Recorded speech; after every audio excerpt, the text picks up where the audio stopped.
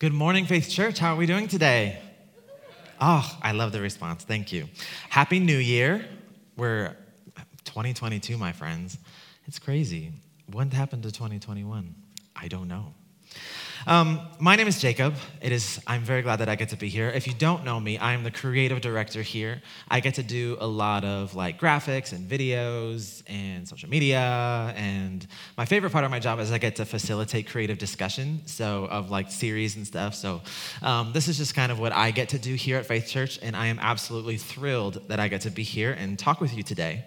As Ashley said earlier, we are continuing a series today. We're calling it One Word, talking about the word that we feel God has given us for this year of 2022. Hope launched us with the word with, and if you didn't get a chance to listen to that, that was our Christmas service. Go ahead on our website, just take a listen. It's a really great message.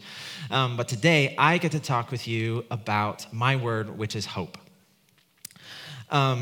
Before we get into anything, I would like for us to listen to a bit of a Broadway show, just a little snippet. The show is called Hadestown. Now, before you freak out about being called Hadestown, just know that it is based on a Greek tragedy. So, with the main characters are Eurydice and Orpheus, but it's a Greek tragedy. It's like an adaptation of a Greek tragedy. So that's why it's called Hadestown. But let's take a listen real quick to the very beginning of the show. This is the very first song.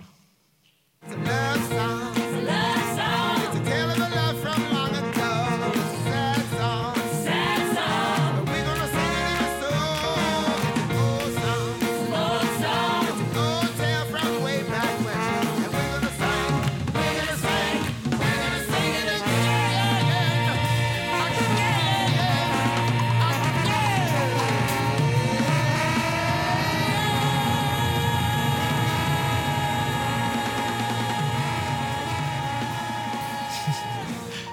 So it's very upbeat, it's very fun, it's very uplifting, full of hope. But all I want you to do is just remember how it felt, remember the vibe of that song, and then we're going to come back to it at the end of our message here. So I'd like to start talking about the prophets. We find them in the Old Testament, and they were a group of people throughout Israelite history who acted as the voice of God in the midst of the Israelites. Most prophets exhorted the Israelites to repent and turn back to God. But sometimes they did so in kind of strange ways. So, for example, Hosea marries a prostitute and names their daughter Lo-Ruhamah, which means unloved. Isaiah walks around naked and barefoot for 3 years. And Ezekiel laid on his left side for 390 days. It's a little strange, but the way I see it, they're kind of like performance artists, but with a divine message. God used them not only to say what needed to be said, but to show them physically and symbolically what God wanted to communicate. It sounds a little bit strange in our society right now, but it's just the way that God chose to speak to the Israelites at the time. But today I'd like to home in on the prophet Elijah. Elijah was a prophet in Israel during the reign of Ahab, King Ahab. And there's a moment in Elijah's story that I would like to camp out at, but for us to get to that moment, I think it's important for us to know how he got there. So we're going to start just learning a little bit about the reign of Ahab and who the king of Ahab, this king was and what he was like. So Ahab, son of Omri, did even more open evil before God than anyone yet. A new champion in evil. Oh, by the way, we are reading in the Message version today just so that it's easier for us to kind of follow the story. It wasn't enough for him to copy the sins of Jeroboam, son of Nebat. No, he went all out. First, by marrying Jezebel, daughter of Ethbaal, king of the Sidonians, and then by serving and worshiping the god Baal. He built a temple for Baal in Samaria and then furnished it with an altar for Baal. Worse, he went on and built a shrine to the sacred whore Asherah. He made the God of Israel angrier than all the previous kings of Israel put together. It was under Ahab's rule that Hiel of Bethel refortified Jericho, but at a terrible cost. He ritually sacrificed his firstborn son Abiram at the laying of the foundation and his youngest son Segub at the setting up of the gates. This is exactly what Joshua, son of Nun, said would happen. So clearly, Ahab is not a good dude. He completely went against God. He married Jezebel, first off.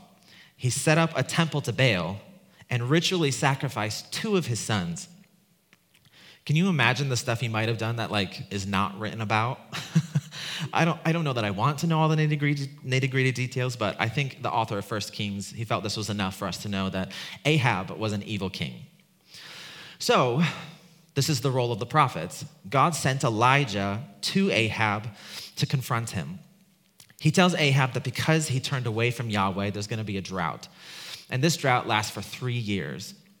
Throughout that time, Ahab is sending search parties out to search for Elijah because he blamed Elijah for the drought, when clearly this is Ahab's fault. Finally, nearing the end of those 3 years, Elijah hears from God again, and God tells him to go and confront Ahab once again. And this is where we see they met each other, and this is what happens. The moment Ahab saw Elijah, he said, "So it's you, old troublemaker. It's not I who has caused trouble in Israel," said Elijah, "but you and your government. You've dumped God's ways and commands and run off after the local gods, the Baals. Here's what I want you to do. Assemble everyone in Israel at Mount Carmel and make sure that the special pets of Jezebel, the 450 prophets of the local gods, the Baals, and the 400 prophets of the whore goddess Asherah are there." So Ahab summoned everyone in Israel, particularly the prophets, to Mount Carmel. One thing I want to point out real quick is just this line here. I love that Eugene Peterson, the translator of the Message version, he put the special pets of Jezebel. And I think this is really indicative of Jezebel's relationship with Ahab and Jezebel's relationship between the gods of the local gods and how Ahab got all wrapped up. And this is why God told Ahab not to marry her in the first place. But the prophets of Baal are Jezebel's special pets. And so let's just keep that in our brains as we continue. Now, if you've heard the story of Elijah, you probably have heard this next part. This is the part where they all gather at Mount Carmel, and Elijah proposes a sort of contest. So the prophets of Baal and Elijah both, they get a bull to sacrifice, and the goal is to set the sacrifice on fire. Not with natural means, but by calling on their God. So that starts in the morning, this contest, if you will.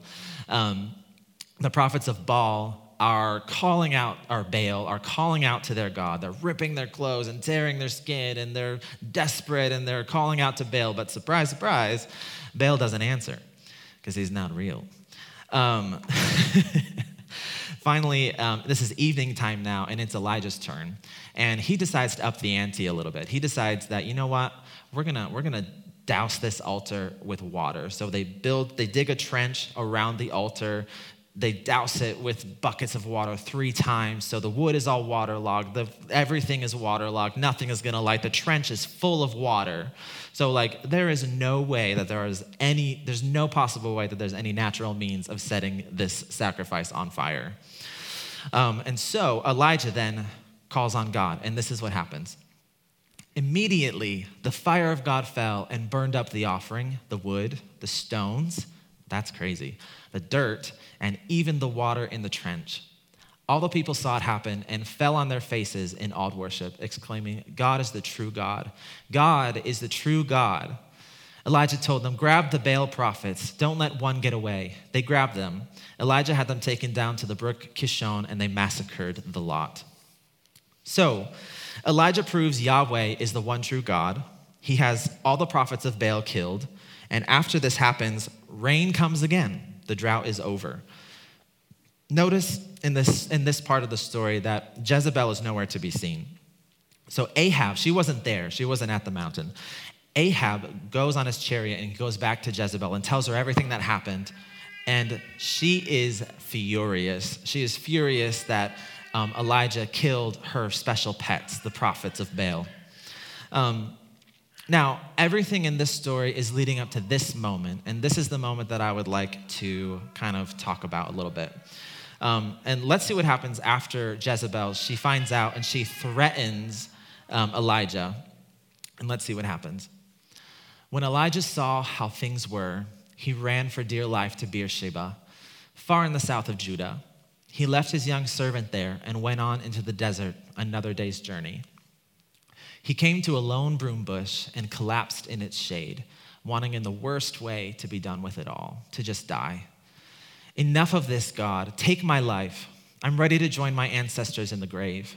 Exhausted, he fell asleep under the lone broom bush. Elijah has done some incredible things for God, but one threat from Jezebel, and he wants to die. Later, Elijah is speaking with God, and he tells God this. I've been working my heart out for the God of the angel armies. The people of Israel have abandoned your covenant, destroyed the places of worship, and murdered your prophets. I'm the only one left, and now they're trying to kill me. Do you hear the desperation in his voice? He has lost all hope. He's just done. If I'm being honest, Elijah's words sound kind of familiar to me.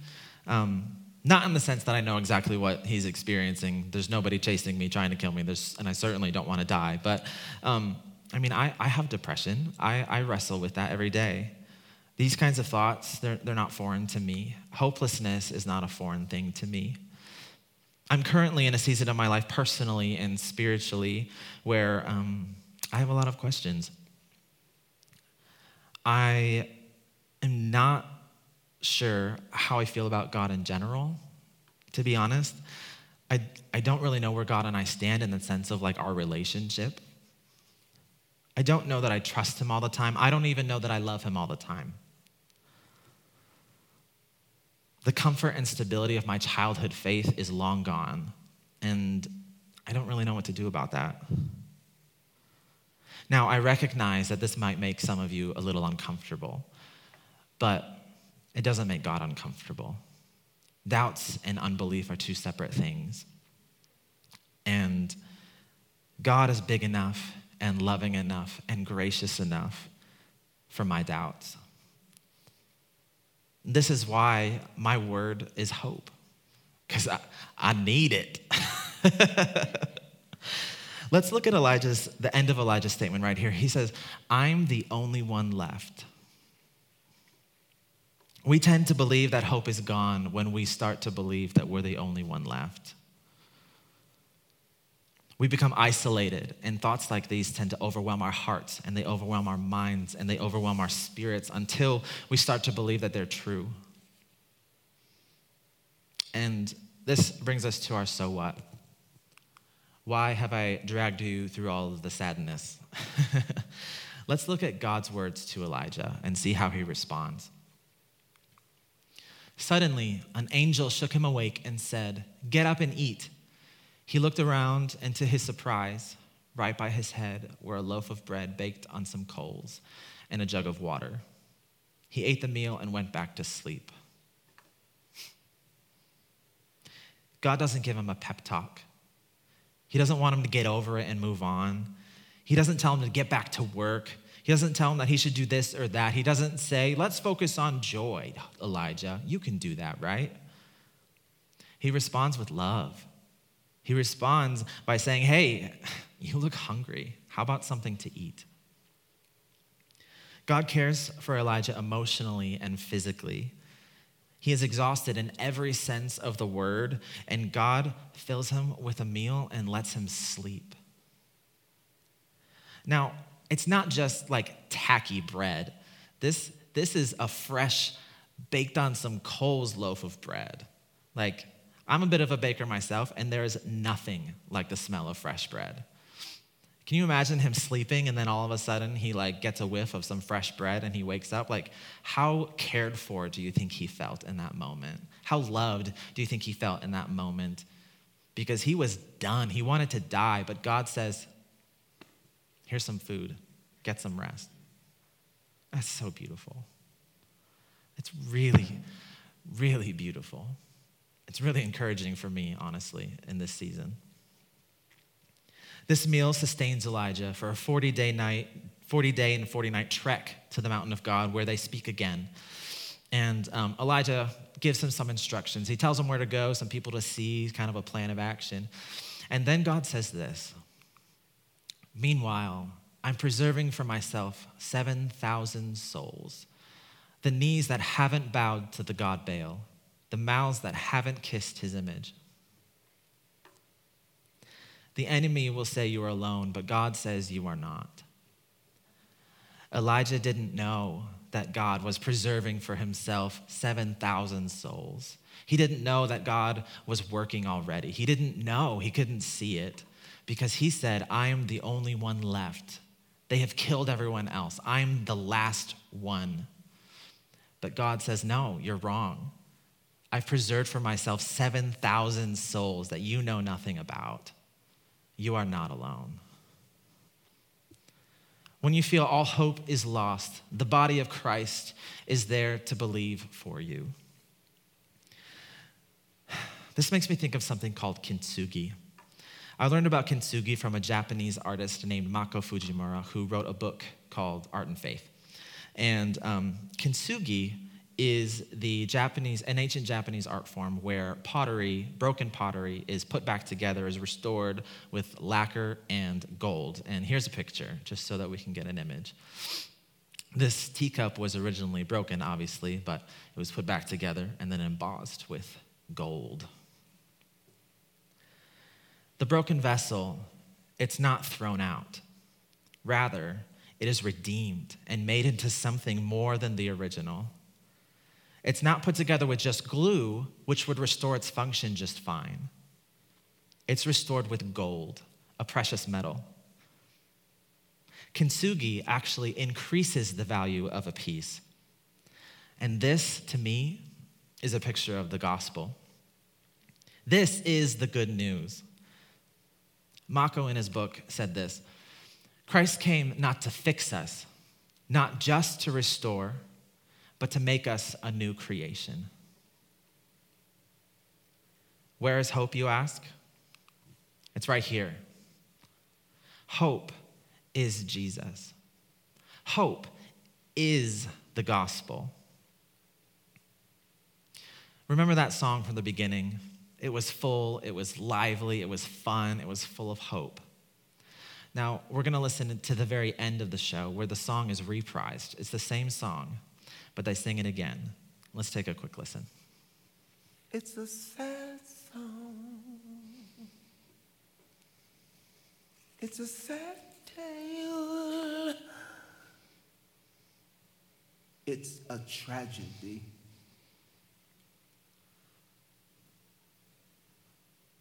It's a sad song.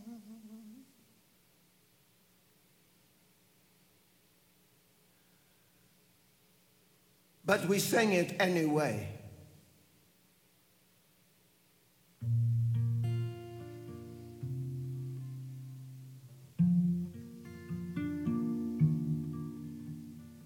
Because here's the thing: to know how it ends and still begin to sing it again. As if it might turn out this time. I learned that from a friend of mine.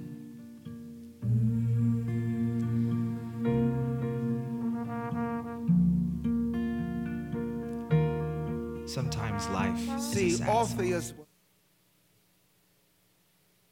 but we have to choose to sing again and again and again and again and again. And you know, it's not about grinning and bearing it. It's not about just pulling up our bootstraps and making it happen. Sometimes we need a good meal and some sleep. Sometimes we need other people to help us to stand. And I think it's all well and good to talk about this like conceptually, just as a concept. But what does it actually look like? What does it look like to have people believe with us and for us? What does it look like to have the body of Christ come up beside us and support us?